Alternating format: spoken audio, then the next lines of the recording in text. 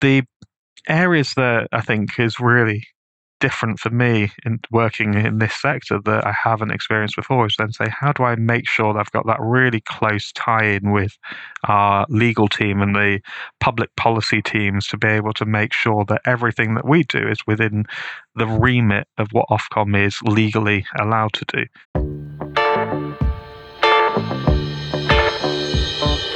Hello, welcome to DataFramed. I'm Adele, data evangelist and educator at DataCamp. And DataFramed is a weekly podcast in which we explore how individuals and organizations can succeed with data. Today we're speaking to Richard Davis, Chief Data Officer at Ofcom.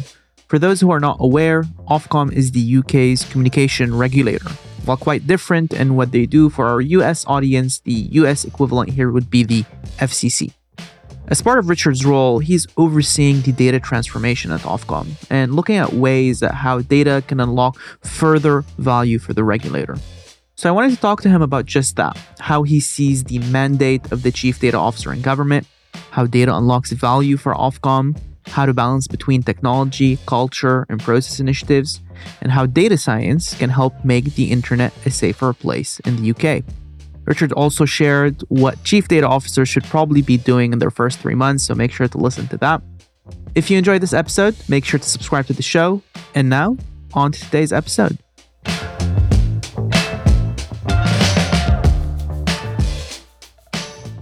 Richard, it's great to have you on the show. It's great to be here. So you are the Chief Data Officer at the UK Office of Communications within the UK, or Ofcom for short. So maybe to set the stage, walk us through Ofcom's mission, and more importantly, what does data mean for Ofcom?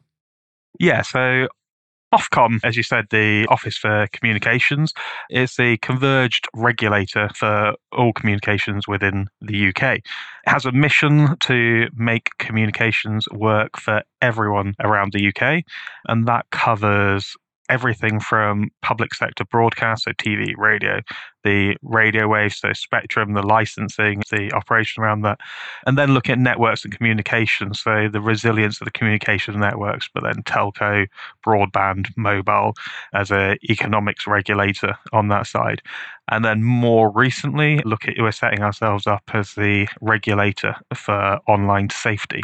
So where's data in that? Well, data's really at the heart of everything we do at Ofcom. We pride ourselves in being a evidence-based policy regulator. So the way that we look at this is to say, how can the data teams support the regulatory decision-making for policy, for licensing, by putting the data and information in the hands of those that are making the decisions?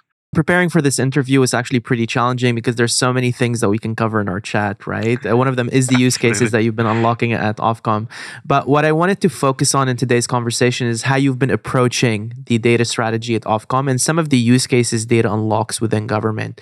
So maybe to start us off, walk us through the key components of the data strategy at Ofcom. Yeah, so we have been creating a new data strategy for Ofcom as we go forward. I'll test our mission statement with you and see what you think. So currently we're aligning to good data, good people, good decisions. How's that sound? Sounds great. So in terms of what that means, so on the people side, it's really about how we set up the culture. On the good data, it's about making sure that we've got excellent data in the hands of people that need it. And then on the decision side, that's about making sure that we've got the data platforms that are able to create that self-serve capability. But then from the delivery side, making sure that everyone's speaking the same language when it comes to data. That's really great. And I love the use of the term good people, good data, good decisions. I think it's really important to create a engaging communication strategy about a organization's data strategy. And we'll discuss that a bit more detail. But let's maybe roll back slightly to the beginning. You've been at Ofcom for the past 8 to 9 months, I think, at the time of the recording. As a chief data officer looking to build the data strategy for an organization like Ofcom, walk us through the first 2 months on the job. What do you think constitutes a successful first 2 months, and what are common pitfalls to expect?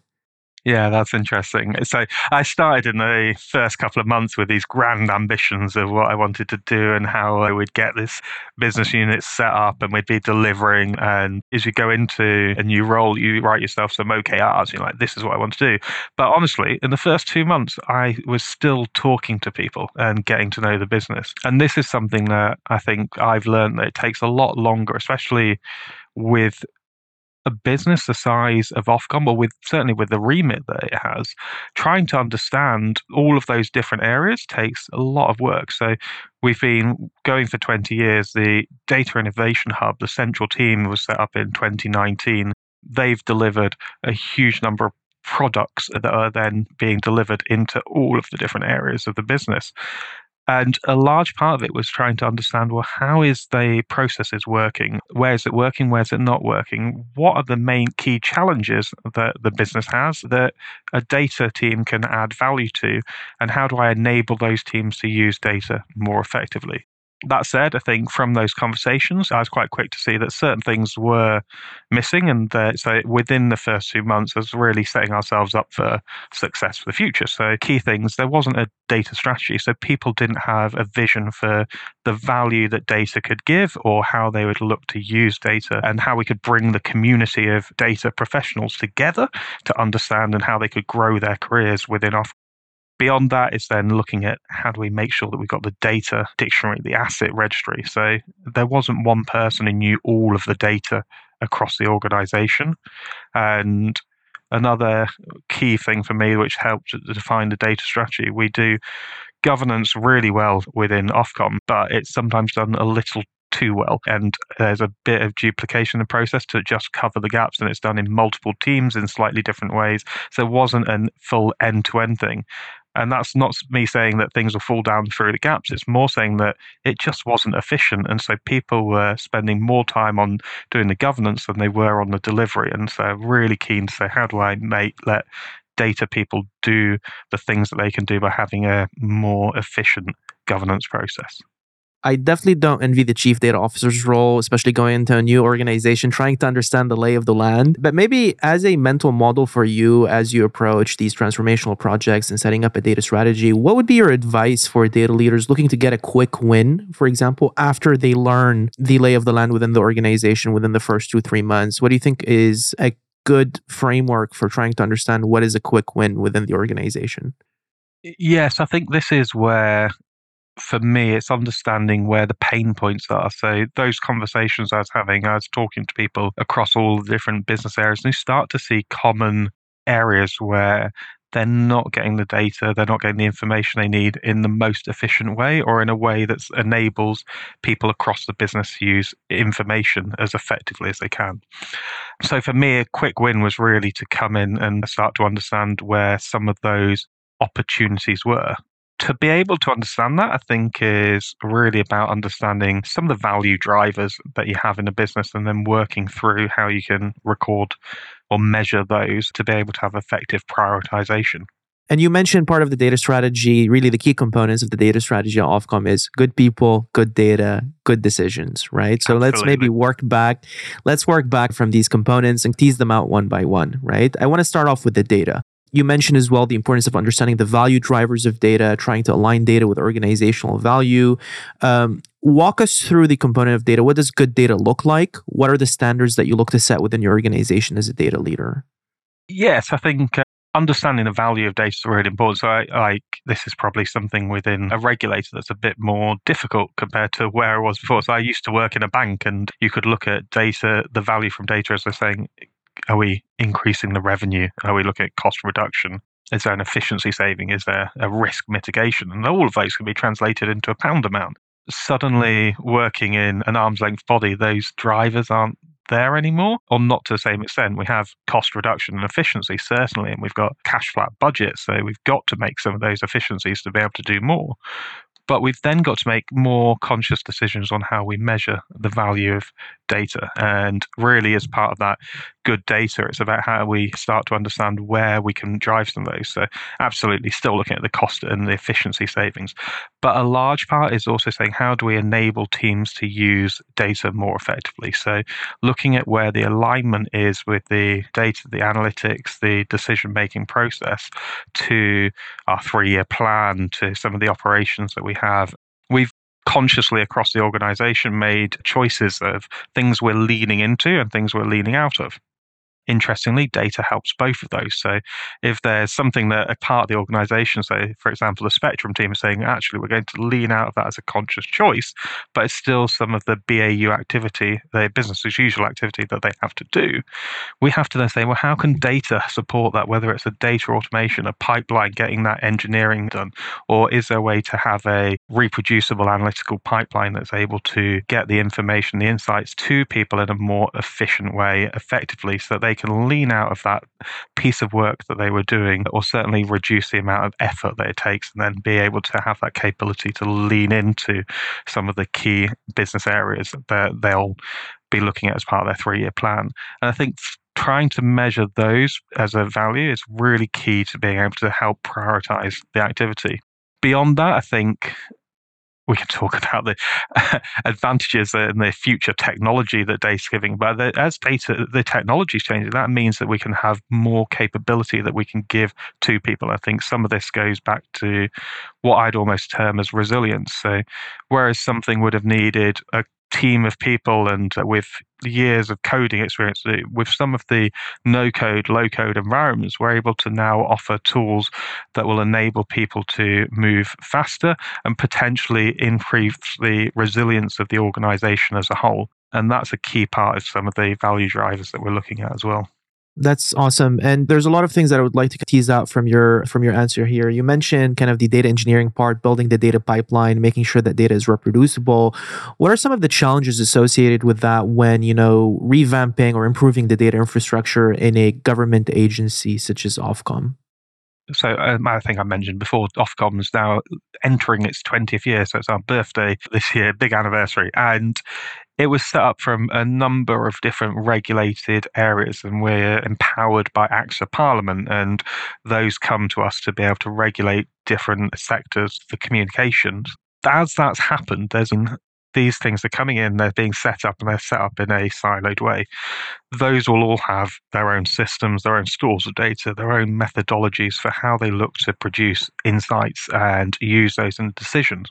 And so a key part of that data engineering plank that we're looking at is say, how do we actually start to use the platforms more effectively to create a single data store where we have that information, we're able to then look across the full gamut of data that we have available, where it's being collected in a way that it is able to be used in a manner so we can start to say, where's the converged consumer? So how are people using telecoms, broadband, mobile? How does that impact their online safety? And is there methods where we can start to understand some of that convergence of the consumer across all of those different areas of the regulations that we have?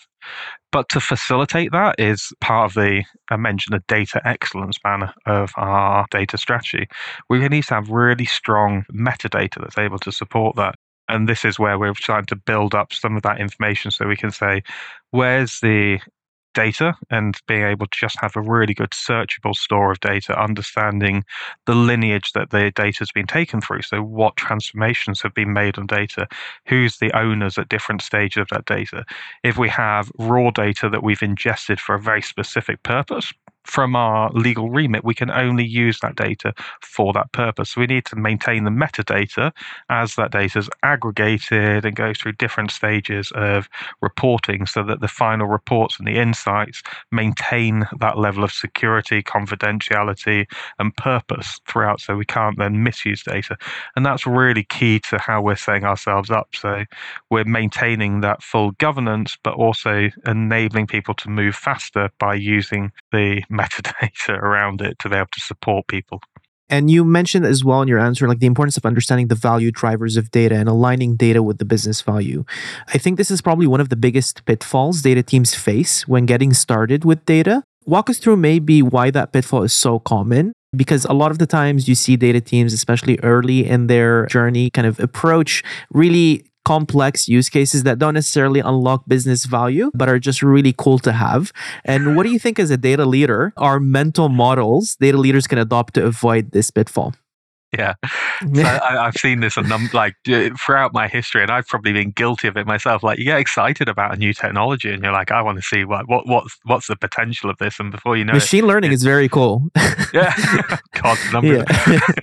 the number of times. So when I was in the bank, I don't see it so much now, but it's certainly there. Yeah. Someone go to a conference, a senior leader, and they're like, I want this machine learning. And like, okay, what do you want to do with the machine learning? So don't argue with me. I want machine learning. Yeah. Okay, Exactly. right. Yeah. Artificial intelligence, that's needed. And we're probably going to see this now with people saying, I want a large language model. Give me ChatGPT in my business. And you're like, okay, what do you actually want? What's the business problem? I've seen this with some of the data teams, and people get into this is something that I'm interested in. People go and they spend years doing research, PhDs, they're like constantly learning. And I want to encourage that because it's great, because the more that people go and they learn something new, that might be applicable to what we might need in the future. So having that capability and the curiosity should never be discouraged. At the same time, part of the process of being like that data leader is to say, how do we have strong business partnering? And this is part of the process that we're looking to set up, is to say, how do we go into businesses, understand their problems? And so we're a cross-functional team. How do we treat those regulatory teams, the people who are making policy decisions, enforcement decisions, the operational decisions? How do we understand where their pain points are, or really understand what they're looking to do, and then suggest methods? The technology and the data can be used to do that. And sometimes, we could be using some of the really cool advanced techniques. Other times, we just have to rein it in. But it's trying to keep that balance. We're saying, I want to maintain the curiosity and keep people alive and interested in the subject, and potentially then finding routes to be able to deliver on those, but in a way that adds value to the business. I completely agree. And I think it's a lot of times as well, a lot of the value drivers that you see within data, within an organization, come from descriptive analytics and diagnostic analytics, and not necessarily a lot from complex machine learning models, right? And being able to align that and create that partnership between the business functions as well as the data functions is extremely important to keep that alignment of value.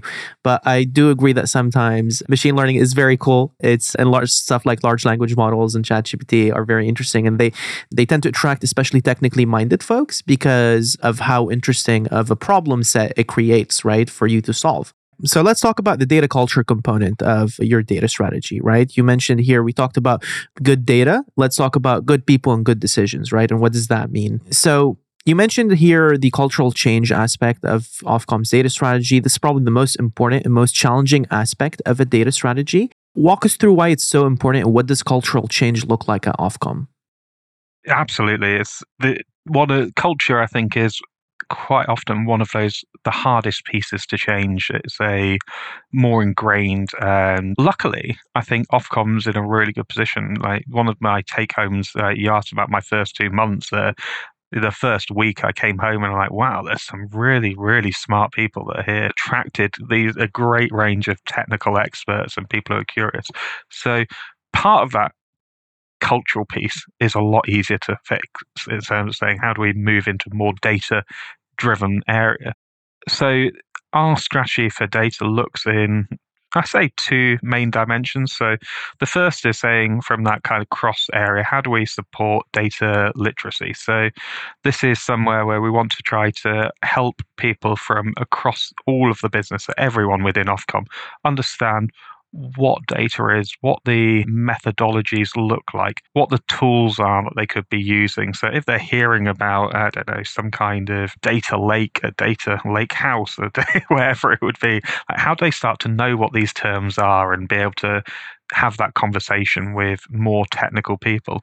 Beyond that, we're also these are people that are going to be given insights, and they're going to have statistics, and we want to be able to get them questioning those statistics and understanding where they come from. So it's kind of how to lie with statistics in reverse. So how do you spot that? The people that might have given you information that are trying to hide something through the gaps, and trying to work through that within that data literacy bracket. Interestingly, we've just had our chief legal counsel and a number of his team of lawyers going through this. And that's been absolutely brilliant because we work really closely with the lawyers in terms of what's within our remit, what data are we allowed to use. So having them being trained on how data could be used has been really important for us. And certainly not a traditional area that you'd usually say train the lawyers on how to use data. But it's been great to see that. And then beyond that, you got the in-depth technical experts. So this is where we have our data profession. And currently we've got an organization which has been set up with people who have a line manager who might not be a data expert. So they're having their career development conversations from someone who's not a data expert. And so we're trying to say we've got this big, wide community of data people. How do we make sure that every single person in that community is supported in their future career development? So trying to understand what their specific skill set is. So are they a data scientist? Are they a data engineer? Are they a machine learning expert? And trying to work through at different levels what skills and capabilities that they need, and then linking where there might be gaps in their skill set to specific learning courses, whether that's a internal learning, a web design learning, or potentially professional certification, and helping people to build their career so they can reach their full potential at the positions they're in, or as they're looking aspirationally to move to another area of data delivery, or if they're looking to progress their career, how can they start to build up those skills and apply them within Ofcom? So that's really key to what we're doing.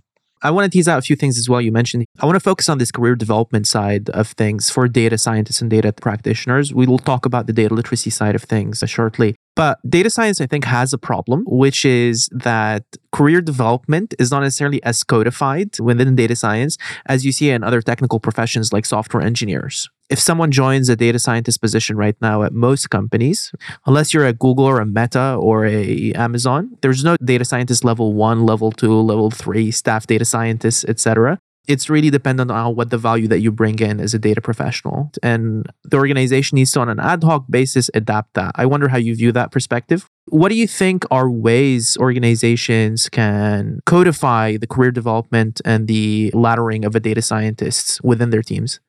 Yeah, so I was almost going to challenge that. I think organizations could.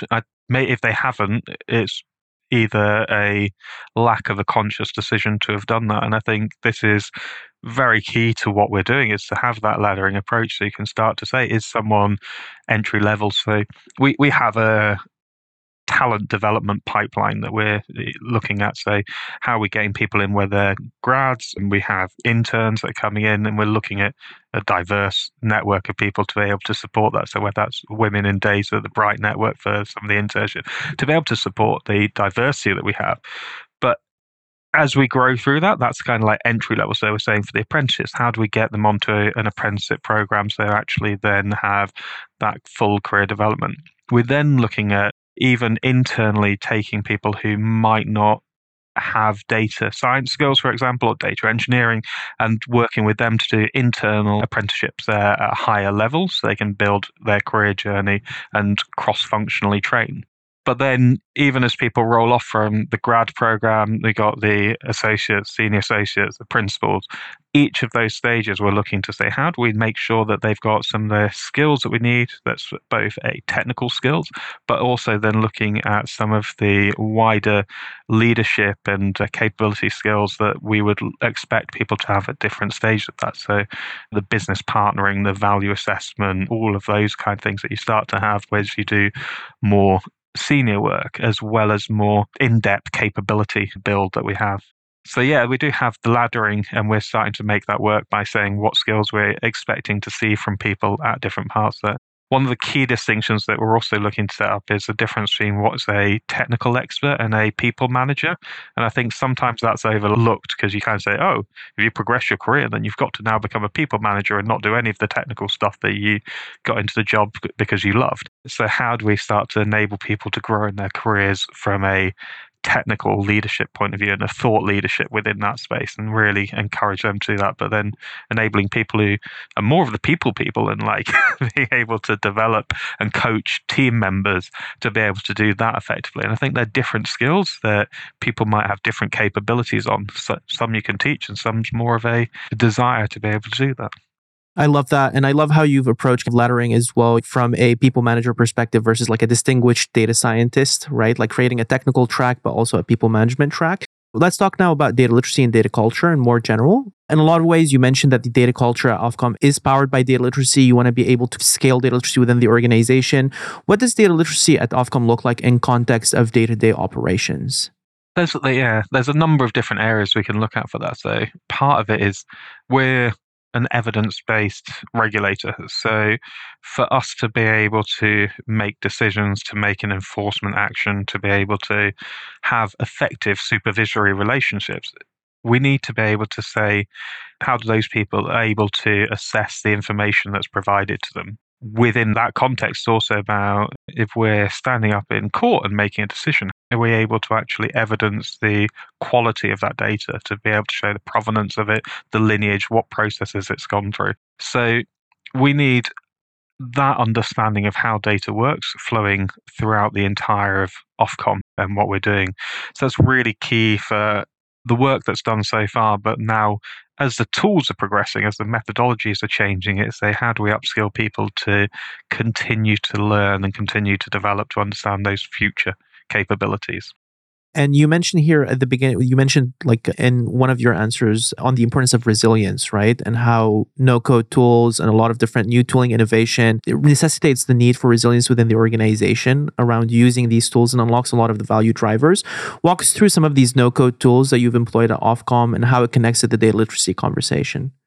Yes, I think the simplest ones will be some things like Power BI, Tableau, some of the dashboarding tools that you're seeing.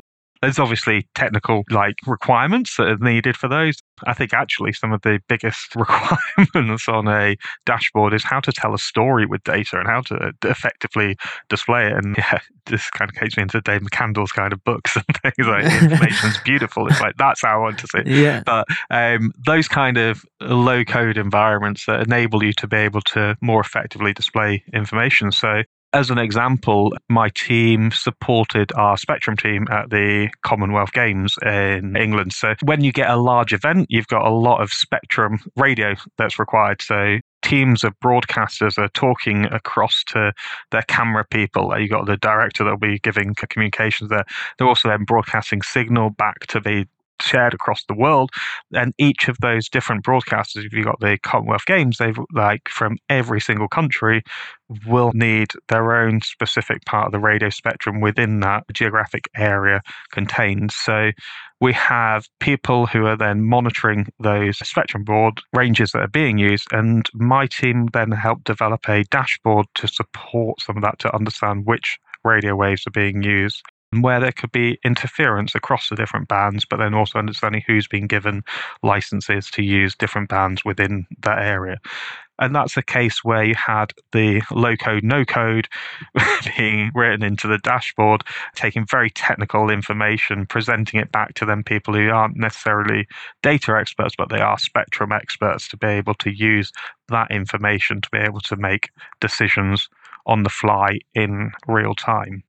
I love that example, especially in how it unlocks subject matter expertise, like being a spectrum expert, right? And with data, you're being able to improve and make an operation on the day-to-day much more efficient. Now, one thing that you mentioned as well that we talked about is the importance of communication and being able to evangelize the importance of upskilling and data literacy within the organization.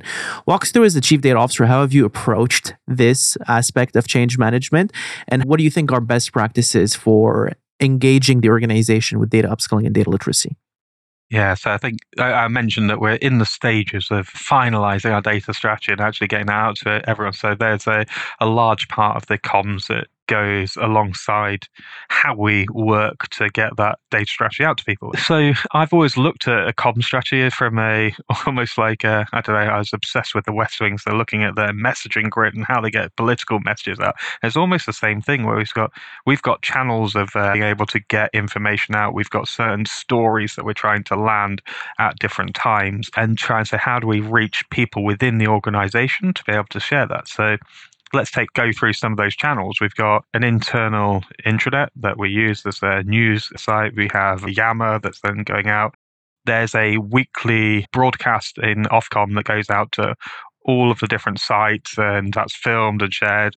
And then you have team meetings. And beyond that, we have things that we're trying to look at, like ideation sessions and hackathons, to be able to say, how do we get some of this out? And also trying to say we've got data champions that exist within the entire of Ofcom. So in different business areas, people who are part of the data profession, they're part of that wider community, and they'll be able to share information out to their teams.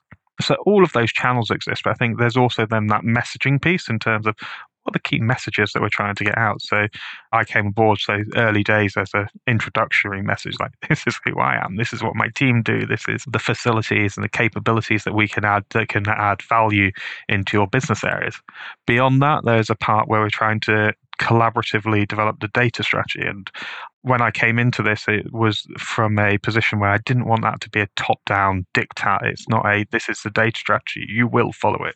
I needed that to be from that organization, how do we break down the silos and make sure that there's one data community and we're working together? So we helped build forums. We're able to pull in some of that information. There's a lot of surveys and like trying to work with people to tease out some of the knowledge. And then that culminated in a large workshop where we had over 100 people, I think it was in the end, but from every single business area was represented there, whether data experts or technical experts, to say how they use information, how they'd want to use information, what their business problems were, and where there's some of the blockages in that.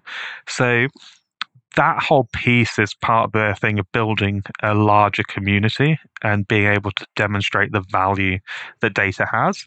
And from that, that's been able to build up some of that internal community. Going forwards, I think it's then a case of some of those ideation sessions. We want to take some of those future technology, some of these more advanced capabilities, and talk to people and start saying, well, let's imagine we're 10 years into the future and data's great and everyone can get all the information they want. Now, what do you want to do with it? You're seeing the examples of large language models, of image generation, of whatever else it is, video classification. Now, let's try and use some of that new technology that's coming out, and what would that mean in your business areas?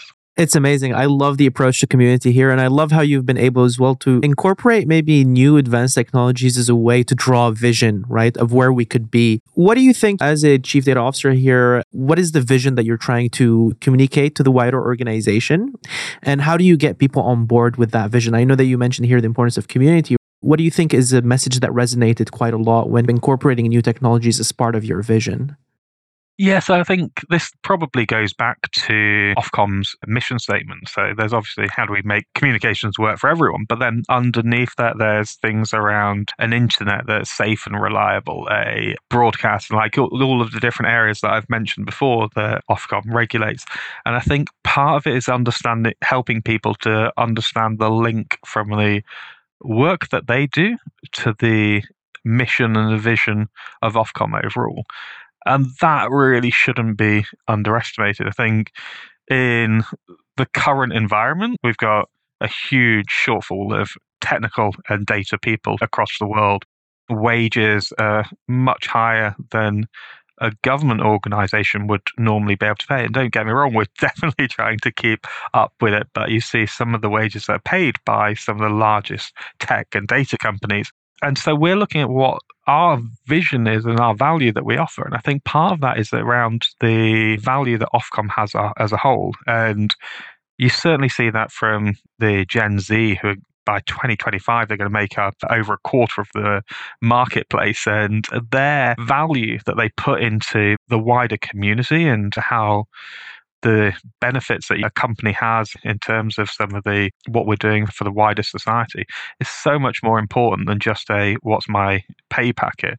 And so trying to rely on the messaging around how important communication is, how breaks down some of those barriers, how it enables people to live better lives is really important for us. And then some of those value drivers, especially like the online safety, is a huge draw where people see some of the dangerous aspects of online, some of the rabbit holes that people can get drawn into. So how do we then start to protect children online? That's a big draw to get people who maybe wouldn't think about working in this space into Ofcom.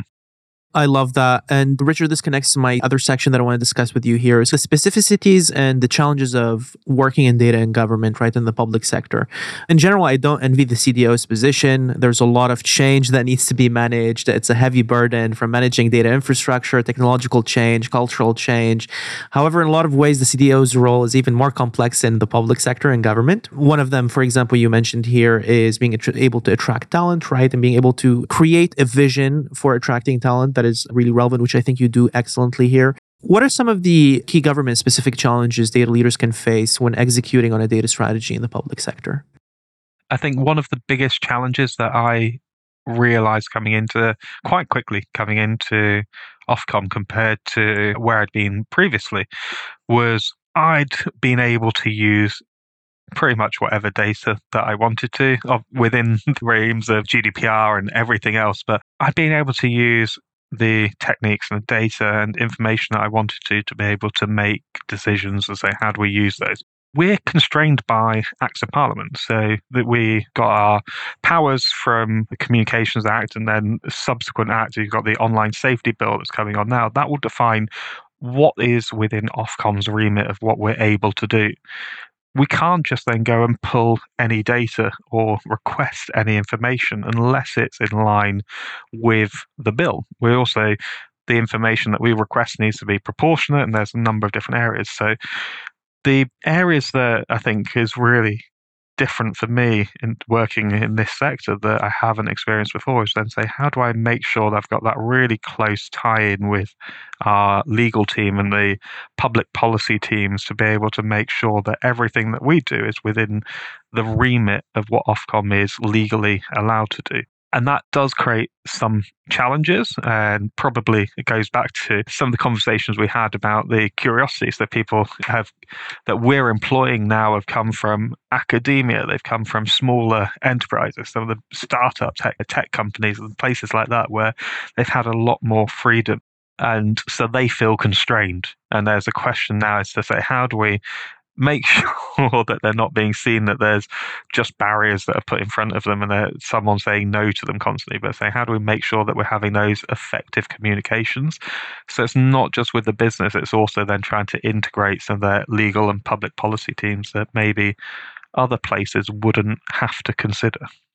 Yeah, I completely agree. And I think the flip side of this, right, and you mentioned the importance of communication, right, is that when we talk about the challenge of managing data in government, I think it's also important to recognize the other side of the coin here, which is the responsibility government agencies bear when leveraging data. Ofcom has an extraordinary mission, as you laid out, of keeping the internet, TV, and radio safe, ensuring consumers get what they're paying for when it comes to telecom services. Walk us through how data science keeps the internet safer, maybe.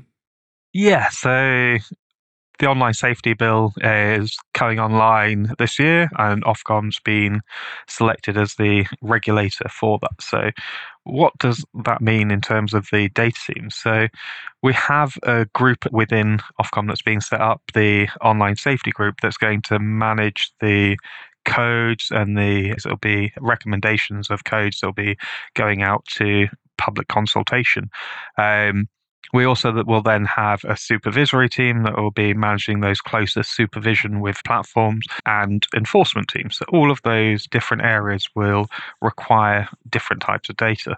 When it comes to some of those examples, so just being able to understand the remit or the universe, the size of what there is in scope of the bill. So I think when it was originally set up, there was a thought that I think it was 10,000 platforms within the UK would be in scope. As we did some initial analysis, that kind of increased to around 50,000, I think. And we've recently done some work where we started pulling in information about all of the different web servers and what comes into different categorizations, whether that's a user-to-user service, a search service, adult services, to be able to say what could be in scope of the regime. And suddenly we're up to potentially hundreds, thousands of platforms.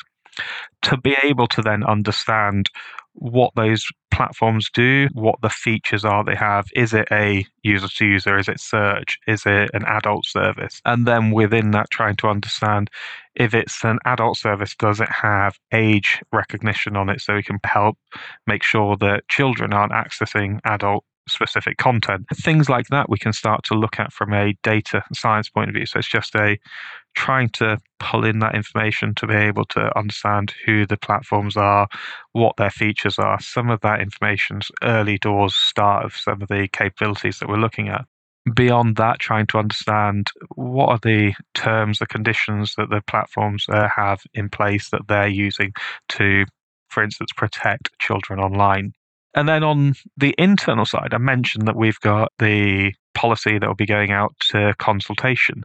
That's likely to generate a lot of responses. So there's a huge part of this to be able to say, how do we understand what those responses are? How do they link back to the policies and the codes? So if we've got, 1,000 different responses that come in via email, web form, whatever it is, and they all relate to section 3.4 of the codes, how do we make sure that we can identify that? And that's partly using some natural language processing and trying to work through with that to be able to link individual responses back to the codes to enable the team to respond to that consultation more effectively.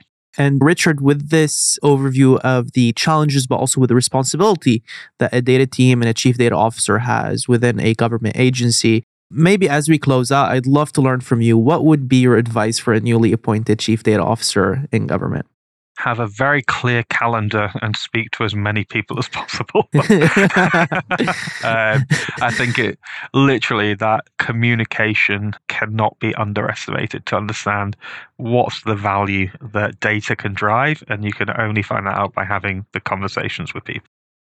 That is great. And as we close out, Richard, what are some of the exciting innovations maybe that you've been looking out for in this space? You mentioned here the vision of connecting technology to the mission. What are some of the technologies that you've been excited about, especially? Yes, I think as every other person's looking at some of the capabilities that some of these foundational models will have, so the large language models, but then also for me specifically, some of those multimodal models, when you start looking at the impact that you can start to have with video, text, and images, and being able to use all of those effectively together, that's going to have huge impacts on how we look at online safety. But just generally, I think there's that capability to make things faster. So I saw someone today, someone emailed me in a video of someone who'd drawn a website on a napkin and shown that to ChatGPT, and it had written the code for them. And I'm just saying, what does this mean for our team as we move into the future? And it's replicating what we always did. We'd go into Stack Overflow and take chunks of code and copy them and paste them and kind of go, is this working? And then pull it together. It's doing that, but really, really effectively. So I think it's just going to make us more efficient for the future. In a lot of ways as well, I think it will pose a lot of challenges for online moderation. If the cost of creating content goes down to zero, what does that mean for online safety as well? And there's going to be a lot of data science techniques that are needed as well to combat that velocity of content creation down the line. I think, the risks of algorithms and the algorithmic assurance is definitely something that will be looked at more broadly. Yeah, definitely. So, Richard, as we close out, is there any final call to action you have for listeners before we wrap up today's show? No, I think the big thing for me, as mentioned a few times, is keep the communications going and stay curious. Yeah, that's awesome. Thank you so much, Richard, for coming on with DataFrame. Thank you very much.